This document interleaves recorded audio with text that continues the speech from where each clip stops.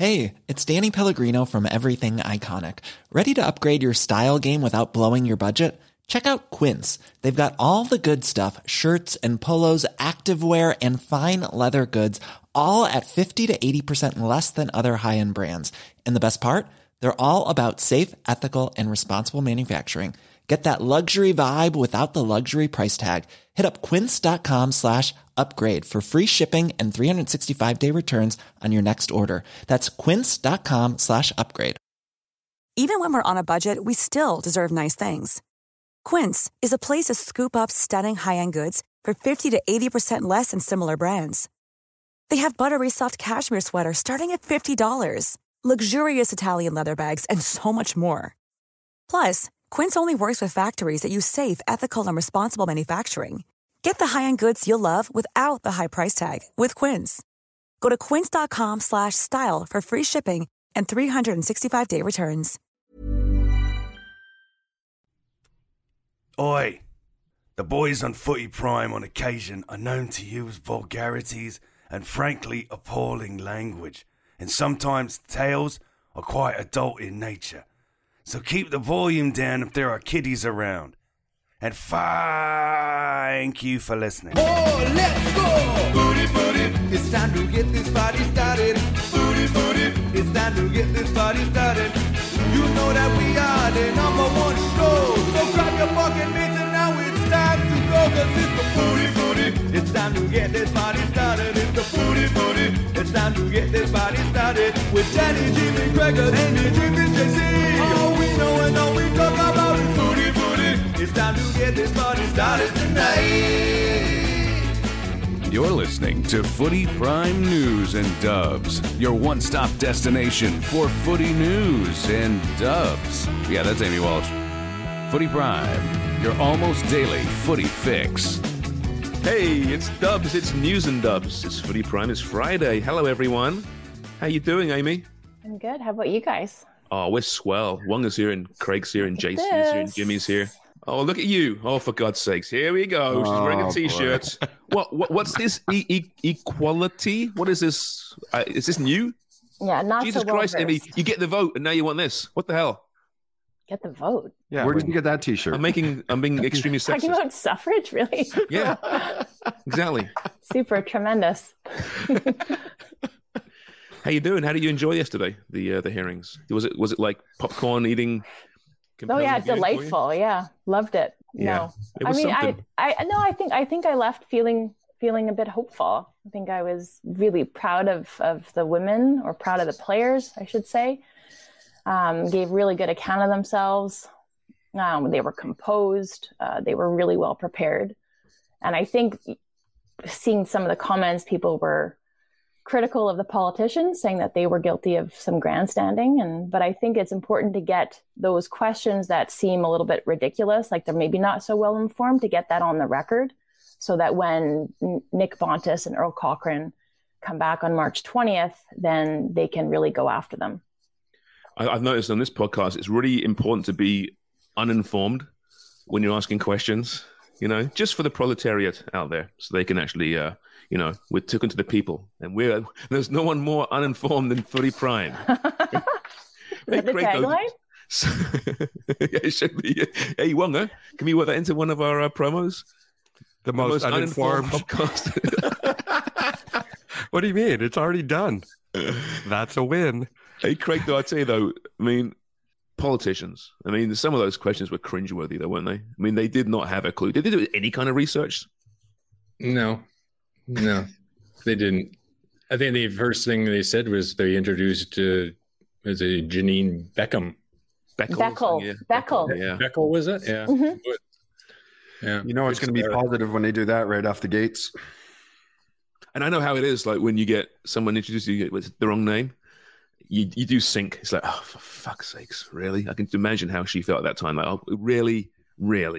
Off to a cracker. It was the same look that she gave Duthie during the Men's World Cup when he talked about Alfonso's goal being the most important moment in Canadian soccer history, and Janine just gave one of these. She was like, as we all know, it was Richard Hastings' goal in the Gold Cup, right, Craig? That's right. who, by the way, got into the Hall of Fame this week, along with Carmelina Moscato. Yeah, exactly. Congratulations to both of them. That's fantastic. Okay, so let's backtrack a little bit here. Yesterday morning, having waited for months for something tangible, at least from Canada Soccer, just put it out there where you stand, and they put out a release, a statement outlining what their how they reacted to the demands of the players.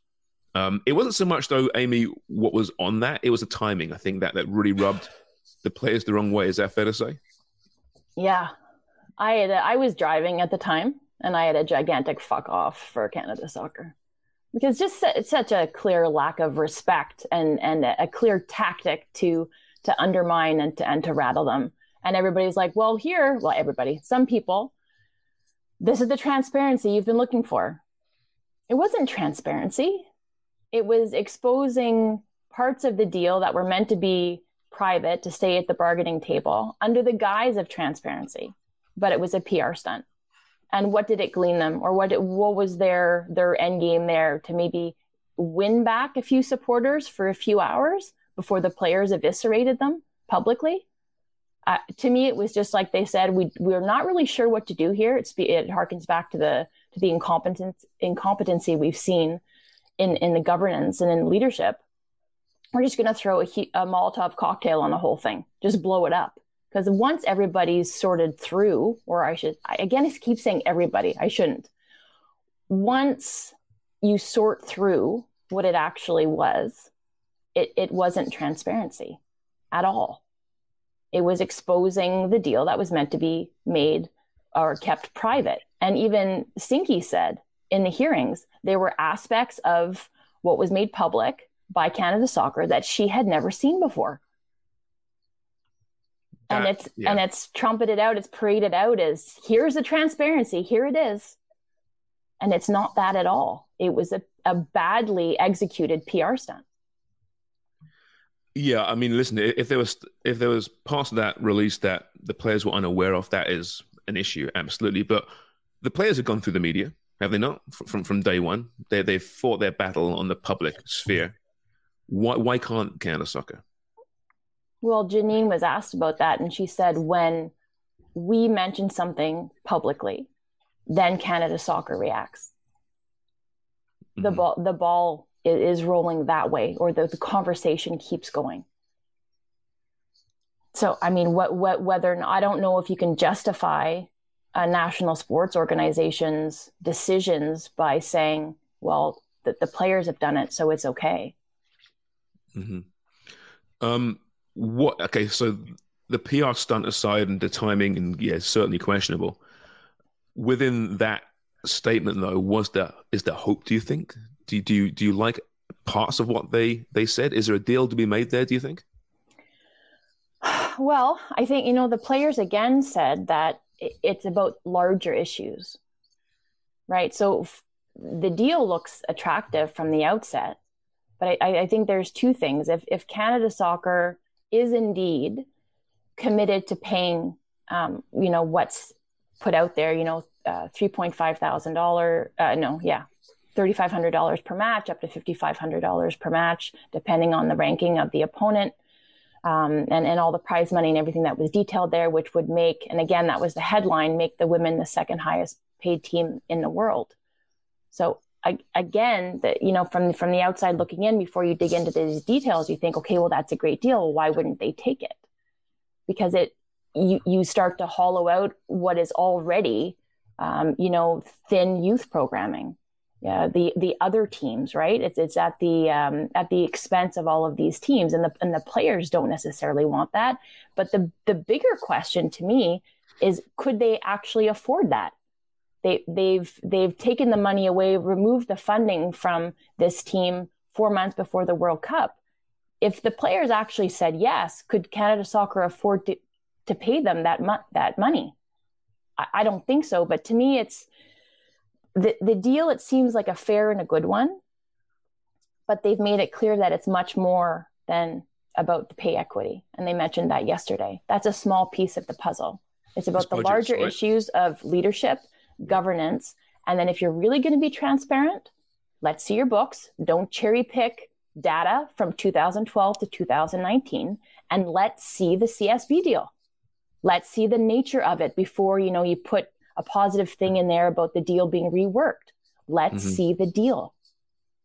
Mm-hmm. Do you think the next hearings with Canada Soccer will be far more scathing? Will it be more of a researched and a targeted approach by the government, as opposed to, quite frankly, it seemed pretty softball for the players? I think the government should have asked some tough questions, and they didn't. Like what? Well, listen, it's all very well that they're using the public sphere, and that's great. Good for them.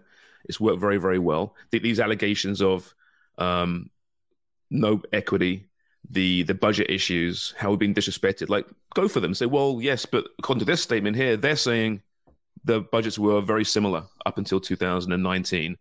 Explain yourself. That wasn't really presented. No, but Quinn does talk about own the podium money. So they also conveniently, Canada Soccer, I wrote it down here, the women's national team earned almost $2 million US over that time period in World Cup participation and prize money that was paid to Canada Soccer. So it would have covered almost all the prize money that was paid out during the period cited. All of the money that we've talked about here on the show about Own the Podium. So the Tokyo Quadrennial, $12.7 million in that cycle. So 2016 to 2020, and then prior to Rio, and then even London, and then Beijing. Wow, I'm 4 cycles ago. It's a lot. But that's a lot of money over the course of that period, right? And then Quinn also talks about the fact that they've been told as players that it's essential that they achieve a top 3 finish in the Olympic Games in order to keep enough funding to run a program. Can you imagine feeling that? Mm-hmm. That you must win a medal in order to keep your program viable. Yeah. It was interesting. It was. I just hope that the questions are more targeted for the actual association, because let's be honest, they got more questions to answer, right? Mm-hmm. Defend yourself, back yourself up. I mean, it's all very well saying, yeah, we're going to reopen the negotiations with Canada Soccer Business. Great. But what's going to be the hard result of that? Will there be a restructuring of it? Is it even possible? CSB continue to be very, very quiet, and we're quiet, I mean, crickets, regarding the whole thing. Well, Scott Mitchell put out a statement, did he not? Talking about, and I thought his opening, I can't remember what it was exactly, but I thought he was going to talk about the players who were testifying, but he was talking about over $100 million that they've injected into soccer in Canada. And they should be applauded for. It's valid, right? Yeah. CPL. Yep, absolutely.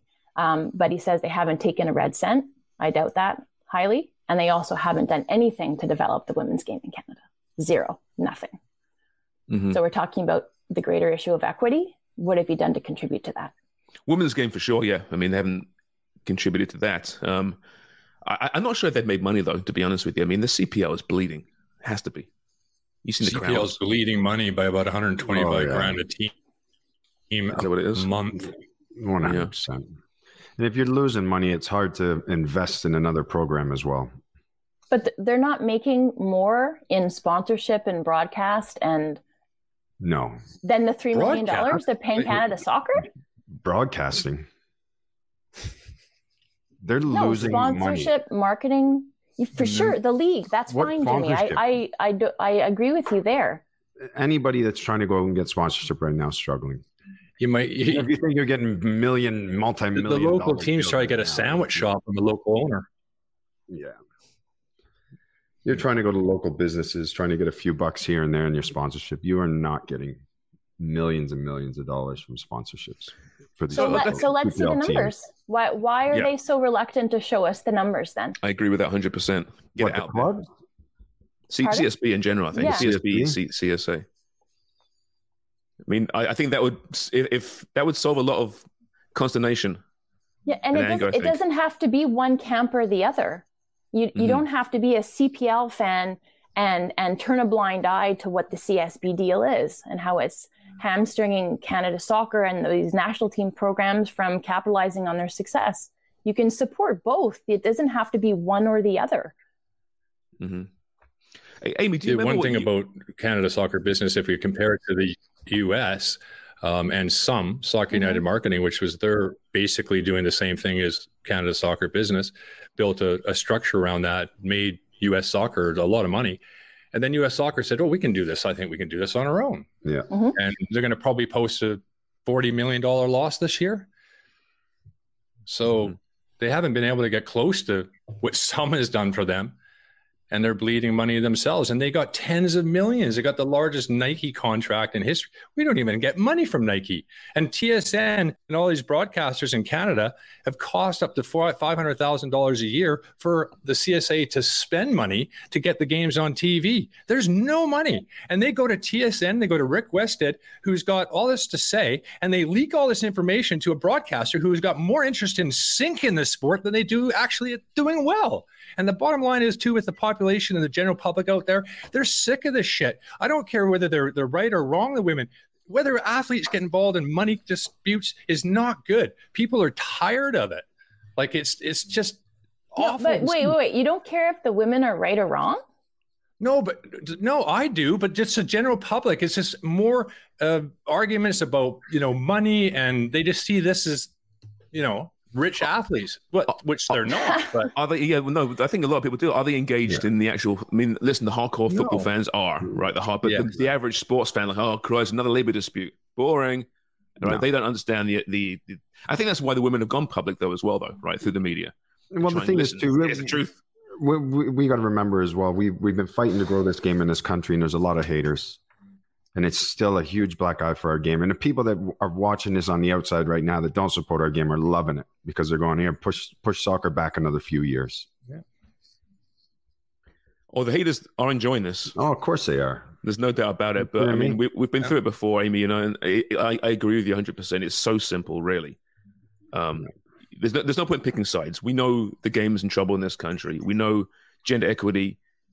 It has to be here, and I think that's not even being debated now, right? Even Canada Soccer say, yeah, we agree, but now they're saying, but we have no money, so sorry. Yeah, so that's the larger issue that I was talking about before, right? Could they even pay what they're offering? Yeah, exactly. But then when you dive into the details of this, so they're talking about equity, Canada Soccer is, and equal pay, but then they drop this bomb in the statement.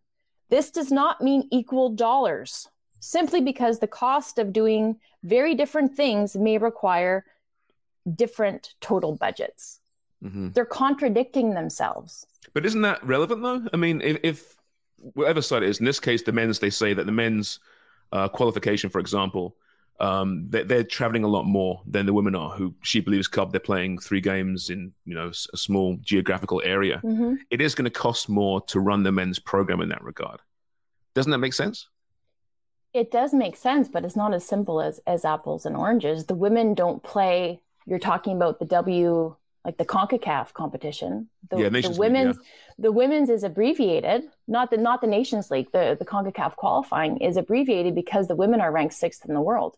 They bypass those preliminary games that our men have to participate in. Is what you're saying, right?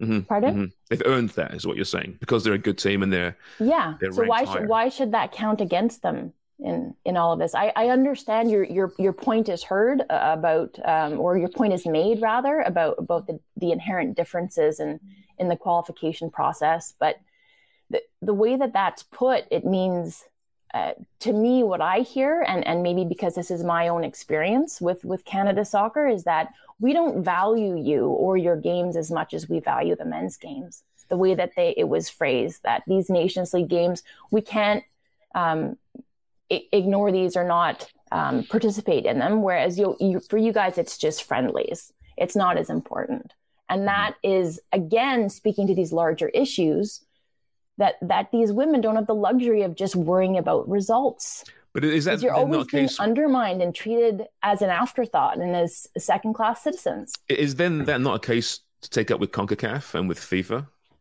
Why are men getting more relevant games than women? Right, Canada Soccer, look at the calendar. These are your games. These are what are important and what's not important. Nations League games are more important than friendlies, right? One way or the other, they are. What they mean, especially now with Copa America, factoring in there.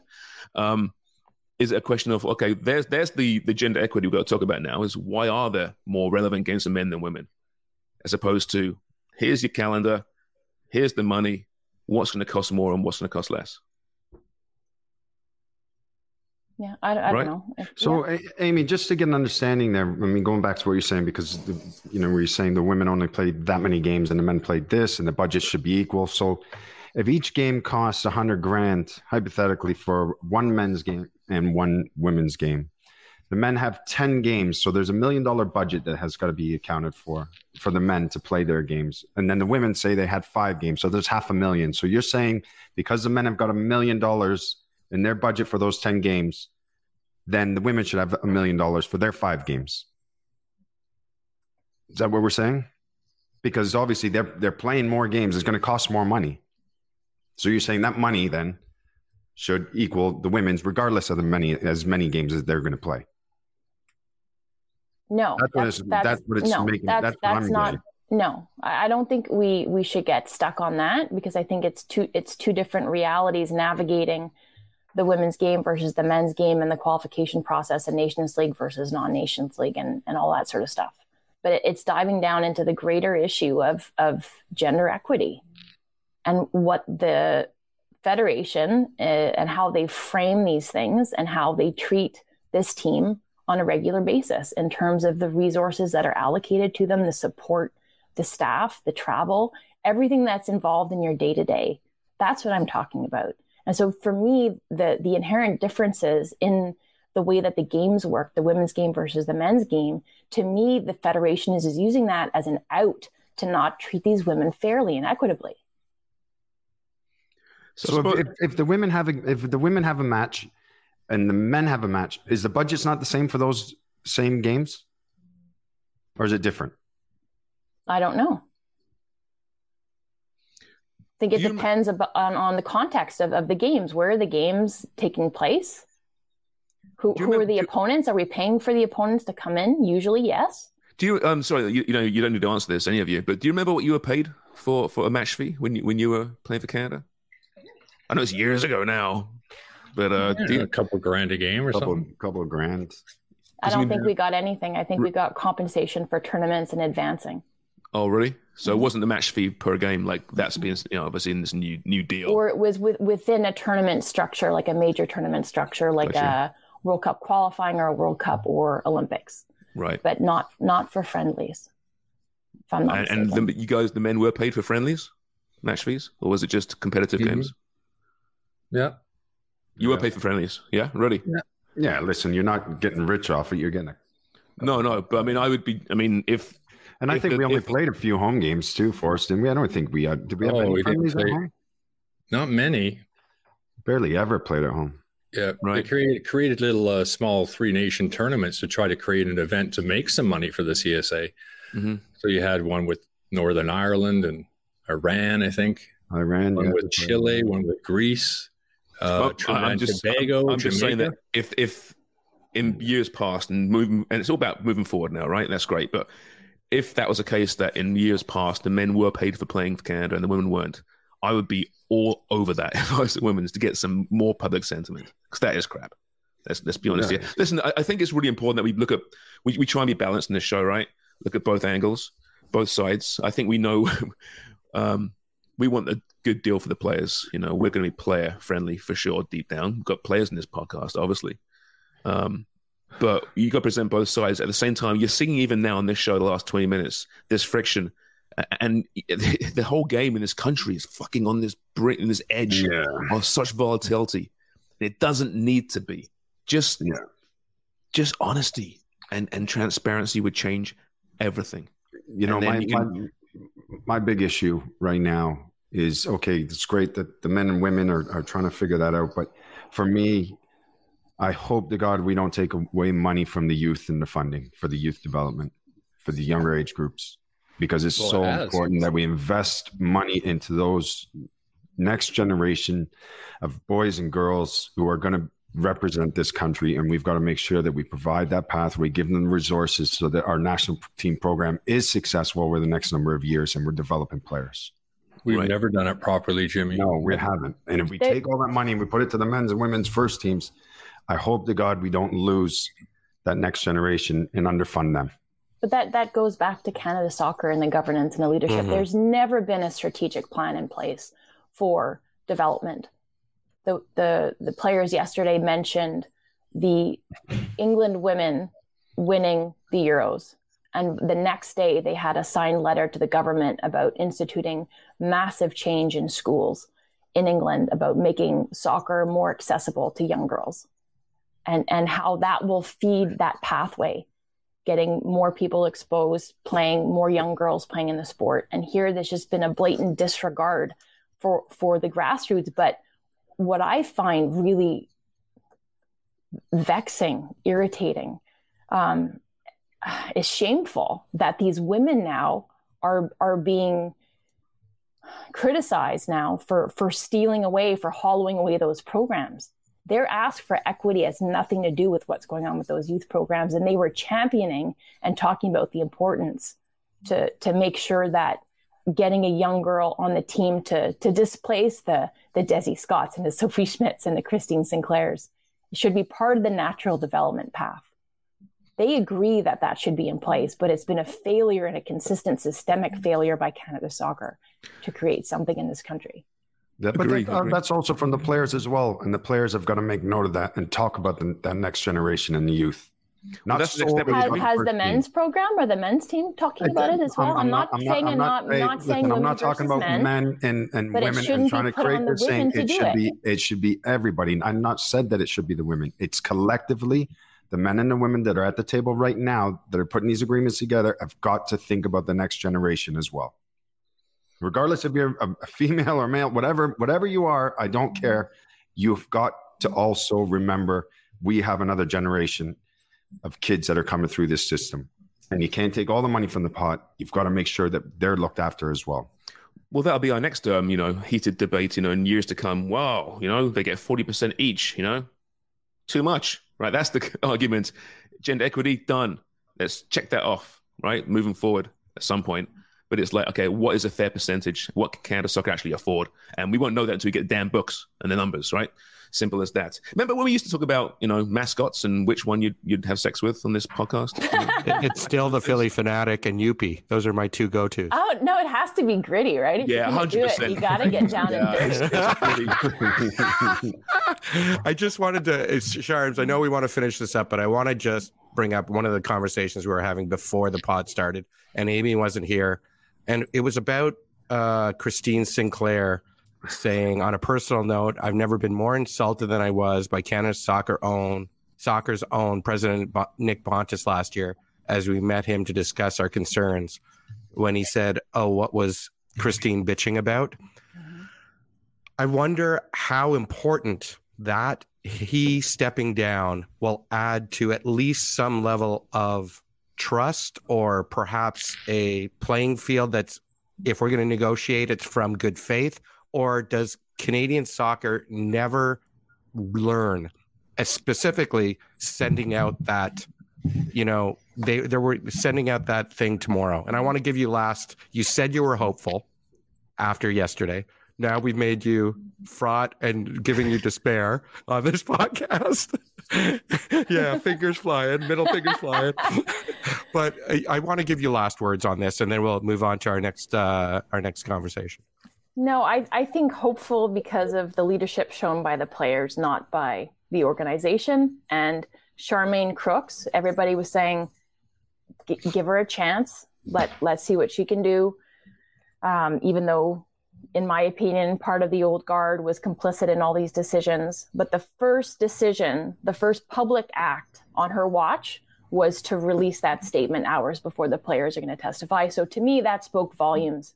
And this current state of mistrust and distrust will continue to be sort of that undercurrent that is beneath anything that appears to be in good faith. Tell you what, usually when it's time for Canada Soccer elections, it's really boring. Right? God, who cares, really? I can't wait until May. It's going to be really interesting and potentially transformative as well. If people throw their hats in the ring, and if they're allowed to throw their hats in the ring. Yeah. All right, we've got to move on. We've got to move on here. Now, if you listened to the last podcast, which I'm sure you all did, I referenced a piece written by our good friend Armen Bedakian of One Soccer, and it compared MLS and CPL, the talent levels, and Jimmy, just jumped all over poor Armen, like straight in. Like if you think Christine and Quinn were tough yesterday, like he eviscerated him. So Armen's he's nailed. I like Armen. Armen's nailed. He goes, you know what? I need to come on that damn show and defend myself and my point of view. And good luck, Armen. Our doors are always open. Armen, welcome to Footy Prime, mate, for the first time. You are always welcome. Please take on Jimmy here. Oh, you're muted. No, it's a poor starter. Oh, he's nervous. He's nervous. He just shanked one from 5 yards out. Wonger has him muted, maybe. It's probably Wonger. Wonger, do you have Armen muted? He's looking. I don't. It's when people join the StreamYard. That's our recording platform. Oh, no, there we go. You're good now. We got you. It was Wonger. Okay. We'll blame Wonger, Armen. Sorry. We'll blame him. Yeah, okay. All right, pal. It was a tactic by Jimmy. Yeah. No kidding. No, it's going to take more than that to shake me. First of all, just want to say thank you for having me on the show. I'm a longtime listener, a big fan, so this is a very cool moment. And as for the word eviscerated, I think that was maybe a little extreme. It was. Don't listen to him, Armen. Yeah. That's what he does. He tries to stir the pot. I just like using long words that I can pronounce. There aren't many of them. Yeah, so I think the actual words were that it was a monster jump from CPL to Major League Soccer. And my position on this is that I actually agree with Jimmy. I think it is a big, big jump. And I also think that the factors that go into making that decision are much more complex than just quality alone. But the only thing that I will say is, and for your listeners who haven't seen the graphic, it was basically just a simple graphic that had a perception and a reality on the top and the bottom. The perception would be that MLS sits as a block on top of CPL, and CPL sits at the bottom, and that there's a very visible gap in between. My point, and I guess the crux of my argument, is that there is a sliver of overlap between the two leagues, whereby the bottom talent, the bottom level of talent in MLS is equivalent to or worse than the very top level of talent in the CPL. Now, what that means in terms of percentage of players, or actually just the actual number of players that do overlap in that's totally up for debate. I'm not making a claim towards X percentage of players are better or whatever. My only argument is that it's not zero. I don't fundamentally believe that 0% of CPL players are capable of playing in MLS. And I think we've already seen that with, some of the players that have moved on to MLS teams like Joel Waterman, Mo Farsi. So that was the main crux of my argument. And what that actual number is, I guess, is where the debate comes in. And maybe the graphic implied that overlap was maybe more than I think it's somewhere in that 50 to 30% range in the graphic, but it doesn't actually make a claim towards any sort of number. So that's the main point that I wanted to come out and defend is I think that there are, if I had to guess, maybe 15 to 20 CPL players today who could displace the worst international players on each, let's say, MLS roster. Maybe one guy on each MLS roster that are at least equivalent, if not better. And that would be the main argument. Would you be saying that, for instance, if it's a 23-man roster, in MLS between 18 and 23, those players there would be comparable to the best players in the CPL? I wouldn't even go so far as to say 18 to 23 at this time. I would say that there's at least one or two players on an MLS roster that you could find an adequate replacement for in the very top of CPL today.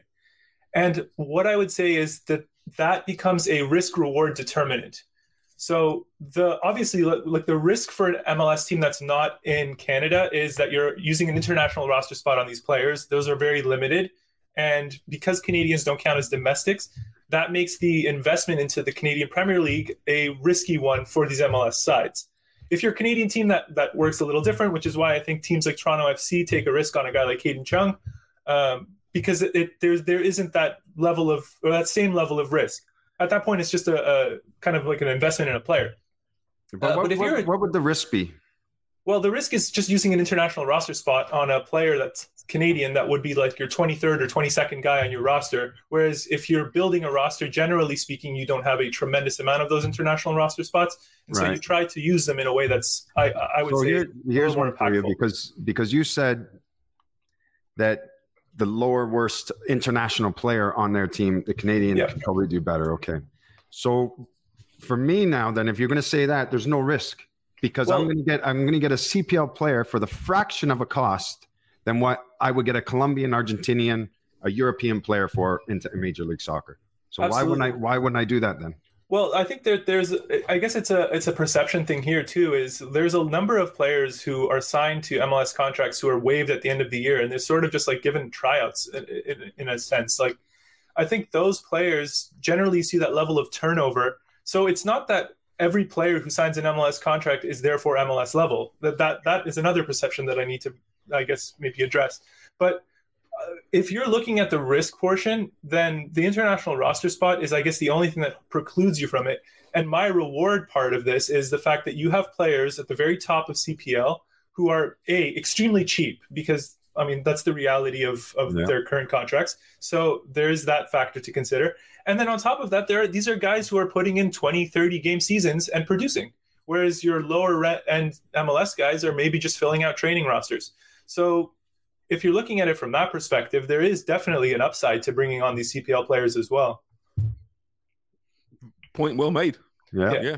Point well made. And don't get me wrong, Armen. Like when we talked about this the other day, listen, we're fans of the CPL. Obviously, you know, teams are in preseason right now, and as it gets going, then yes, we're going to start talking about it. We're talking about Major League Soccer now because it's up and running, and then before that's obviously the Premier League because the Premier League's on.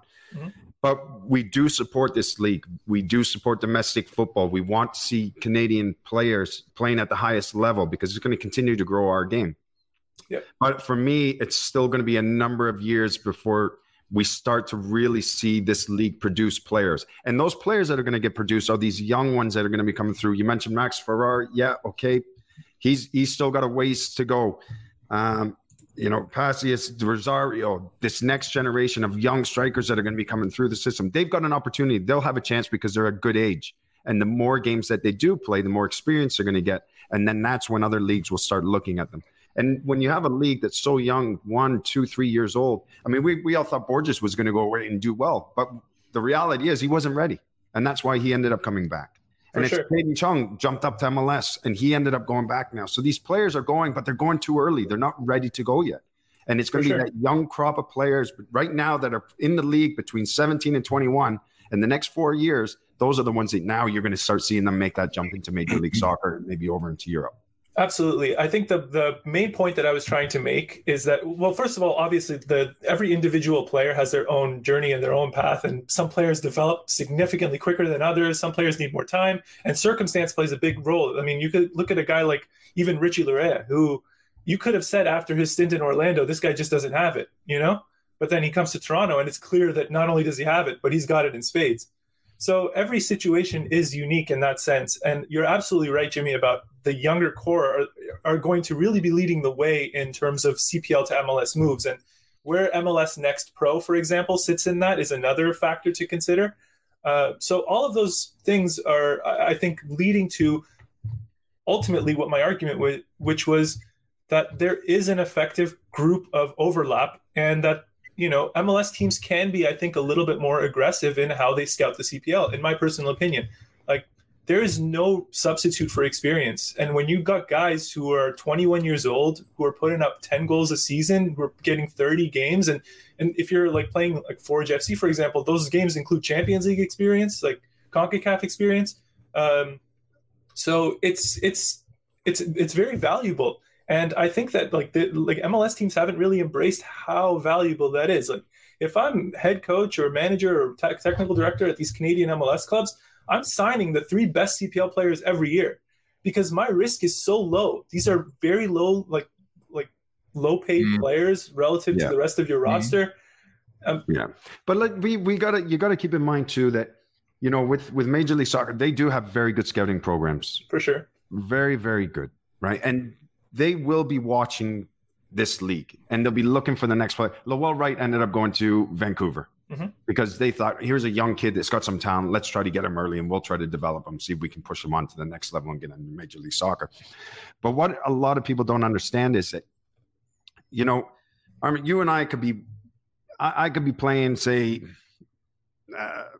maybe championship football. You could be playing CPL. You and I have both got the same pace. We're both exactly the same when it comes to sprinting. I doubt that. No, but listen, we can both spray a ball 40 yards, not a problem. We can both head a ball.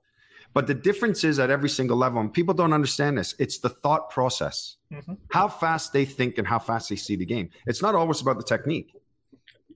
Yeah, absolutely. And I think this is the perception versus reality thing, that just in your example, you're in a championship and Armen's in the CPL. Yeah, plus we're talking about pace. There's no way I can keep up. What I'm saying is we could both be exactly the same pace. We could both be able to ping a ball. Where I'm going with, there's a lot of similarities, but the thought process is quicker, and it's how fast you see and read the game. And that's why at every single level, it changes. And that's why Champions League football players are different from a lot of the Premier League football players in certain parts of it. Championship players, different. Major League Soccer. So everybody's going to get to a certain period, and then that's where it ends. Yeah, absolutely. That's kind of this interesting phenomenon that also occurs throughout world football, where people think that your passport somehow is a determinant factor on how good you are as a footballer. Like there's this perception that if you're English or Brazilian or Spanish or German, you're just naturally a better footballer. But that's not the case. I mean, a pro soccer player is an athlete. Like there's a certain level of athletic standard you need to reach in order to get there. And you're absolutely right. The difference in this circumstance is the standard of play and your ability to mentally grasp the game and handle the pace, the flow, the decision making, and consistency. That's the big one. It's who can do it week in and week out. Absolutely. So I think that's really what we're looking at in terms of this effective overlap between CPL and MLS, is the fact that these players are so young, the fact that they're getting a lot of game time, and the fact that they can still learn in these make that step up and take that standard to another level. I think that's where there's a level of promise. And I'm not going to hit you with my hottest hot take here, which is that soccer players are content creators and that's why we love them. I mean, that's a whole discussion for another day. But I think that when you look at a guy like, for example, Sean Rea, Sean Rea scores a phenomenal goal in what is otherwise a regular season game of very little meaning. And that goal, if it was replicated in its exact physical form for, let's say, CF Montreal against another MLS team in a regular season game, that goal in isolation lives based on its merit on the physicality of it. But then when you add that layer of significance to each moment, like, for example, it's an ugly goal, but it wins you the Premier League, versus it's a beautiful goal and it wins you let's say a Division 4 match. Like that level of significance completely changes how we view and perceive players as well. So when you add that layer of complexity to all of this, it's like, it's not just you performing, it's you performing at these incredibly high levels with all the pressure that comes with it. That's where we see the difference in perception of player quality. But I think that goal can exist in isolation in MLS because the level is significantly higher. Things are moving a lot quicker. Guys have a lot more quality and skill. But I think the issue that I maybe had with your superb graphics was that there was a pretty significant overlap. I think that you mentioned Sean Rea. We're seeing what he's doing this year with CF Montreal. I see him on a regular basis. He's a very impressive player. Jonathan Stirwa coming in, and Pantamis goes down. He's the number one goalkeeper right now for CF Montreal. I think, to me, it's more like tendrils coming up from the CPL, and you have those outliers who will always be able to compete in MLS, and it's less of an overarching overlap where you're not, the top tier guys across the board are not going to be able to compete in MLS. I totally understand that. I think that was where the biggest, confusion came from, was that bar of overlap seems to indicate a significantly higher percentage, or actually it implies a percentage in general, which I never actually offered. That was where there was some misconception. But you're right. I think, Amy, at its core, these are players who have to reach a certain potential threshold in order to really make it. This is not a player who, let's say, necessarily can step into an MLS team right away and immediately start to perform. And there is still that room to grow. But I will always advocate for the fact that I think the difference between a young Canadian player and a young American player often comes down to the perception that exists around them. I think MLSsoccer.com does a great job of hyping up their young Americans And we have to do the same with our Canadians, because ultimately I think Canadian footballers, as we've seen on the men's and women's national team side, can compete in this region, can produce quality, and can move on and do great things around the world. The fact that we're having this conversation, I think, is should be exciting for football fans in this country. We were crying out for these kind of conversations 6-7 years ago. Here we are now. So, Armen, great job, mate. Always enjoy your stuff. Also, Armen, I just want to say you eviscerated Jimmy this time. No, absolutely. Good conversation. I agree. That was pretty good. Jimmy was the first footballer I ever, like, he's my first captain. I got into this sport off of Jimmy's TFC. So Armen, you were doing so well. He's a great guy. Fired before you mentioned that. We all love Armen. Keep doing what you're doing. It's amazing. Appreciate it. Keep growing this game. We've all just seen Jimmy in his prime. Just go on the Canada Soccer Hall of Fame website and look at his picture, and you see Jimmy in his prime. What a fucking punk! Thanks, Armen. Christ. Listen, it was an early morning. It was an early morning. Armen, thanks, mate. Really enjoyed this. As Armen Bedakian of One Soccer. All right. I had a really good point to make there, but my destroyed hungover brain is just not really functioning properly right now. How was Muse? Was it good? You guys want to talk about that? Dubs. It was as good a concert as I've seen. They were just incredible. And we had floors, like general admission. So that's the only way to watch a concert, right? And it was amazing. Surrounded by footy fans too. Yep. So that was amongst good people. But yeah, they were absolutely brilliant. All right. Very quickly, North Star Bets have you covered for all things soccer, as does Fubo TV. Now, watch the games in Fubo. Lay your bets in North Star Bets. This weekend, we have games. Bournemouth, Liverpool. That's the early one on Saturday. Everton, Brentford. Leeds, Brighton. Leicester, Chelsea. Spurs, Forest. Palace, Man City. Then Sunday sees Fulham, Arsenal. United, Southampton. West Ham, Aston Villa. And Newcastle Wolves is the late one. Very quickly, it's FootyPicks time. Yes, sir. DJ Melody. It's FootyPicks. It's FootyPicks. It's FootyPicks on Footy Prime. Any of those jump out to you, Craig? One kind of off the wall, I would say Brighton's good for a result at Leeds. Although Leeds got to win their home games, I still think Brighton are just an excellent football team that don't get phased by anybody, and they've got 3 games in hand on the top 4 too. They could close some ground. There's an outside chance they could finish top 4. Yeah, right. Sorry, Brighton Leeds. Yeah, So Leeds are paying plus 285. So they're the home dog, as they call it, and Brighton favourites on the road at minus 107, which that just says everything about their season so far. Yeah, 3 games in hand. Top 4 football is very possible. Amazing. Jimmy, do you have one that stands out? Jimmy's lock of the week, folks. Lock of the week. Perception versus reality. No, he's good. Don't do that. I know. She's just waiting for those opportunities, isn't she? She's like, come on, say something. Come on. It's not that hard. I'm gonna take Forest for a draw. A draw, okay. At Spurs. I might plus 360. Plus 360. Yeah. So Spurs a lock then.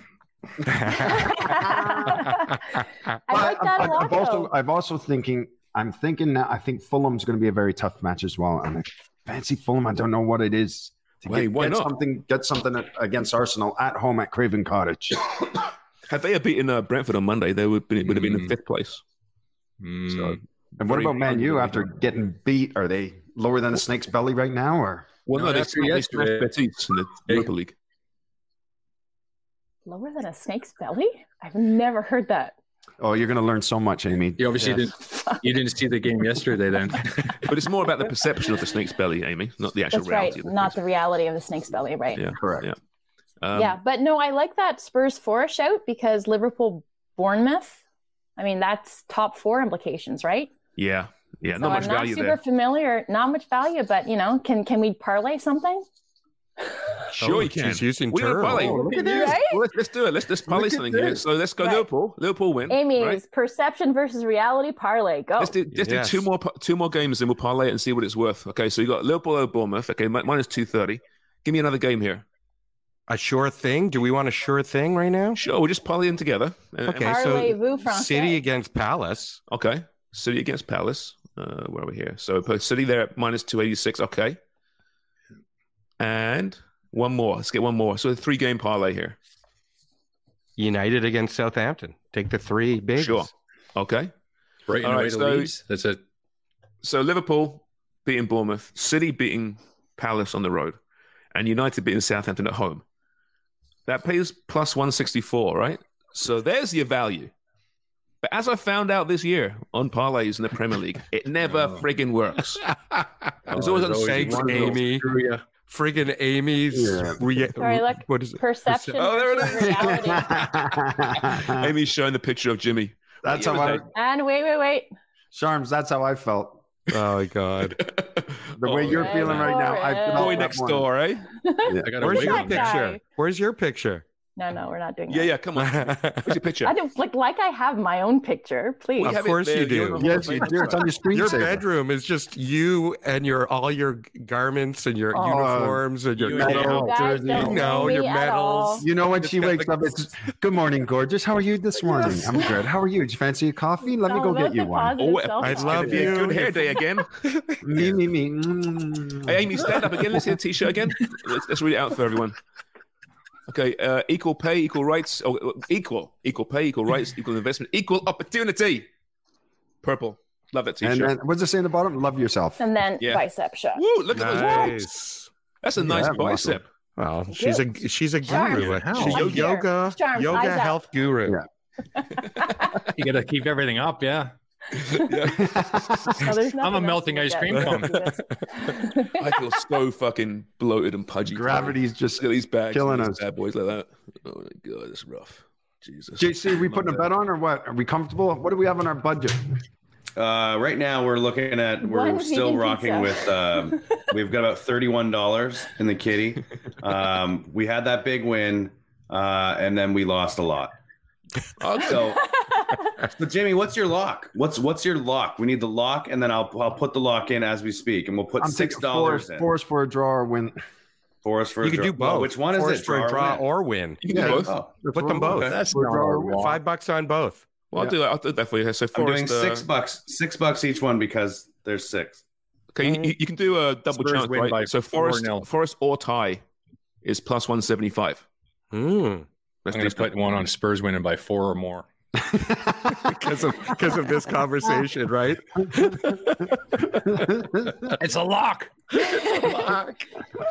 right, Not well, even them pies. that's good. That'll do it. So there you guaranteed picks for the weekend, everybody. All right, hope you enjoyed that. We'd hope not to talk any more labor issues for a while, but thanks a lot, Canada Soccer, Got wrong. players and Yeah. government. Yeah. But it was good chat, really good chat. And I guess we'll do it all over again. And was it the 20th of March, Amy? Yep. When Canada Soccer chat? Yeah, that'll be interesting. All right, that's Footy Prime. Thanks to Armen Bedakian. Thanks to all you wonderful people. Keep buying newspapers. We'll chat on Sunday, but I won't because I'll be in a fucking beach. Bye. Follow us on Twitter at @footy_prime and on Instagram at @footyprimeig. Jimmy's mom. She was great. She was awesome. Tremendous. Hi, I'm Daniel, founder of Pretty Litter. Cats and cat owners deserve better than any old-fashioned litter. That's why I teamed up with scientists and veterinarians to create Pretty Litter. Its innovative crystal formula has superior odor control and weighs up to 80% less than clay litter. Pretty Litter even monitors health by changing colors to help detect early signs of potential illness. It's the world's smartest kitty litter. Go to prettylitter.com and use code ACAST for 20% off your first order and a free cat toy. Terms and conditions apply. See site for details. Even when we're on a budget, we still deserve nice things. Quince is a place to scoop up stunning high-end goods for 50 to 80% less than similar brands. They have buttery soft cashmere sweaters starting at $50, luxurious Italian leather bags, and so much more. Plus, Quince only works with factories that use safe, ethical, and responsible manufacturing. Get the high-end goods you'll love without the high price tag with Quince. Go to quince.com/style for free shipping and 365-day returns.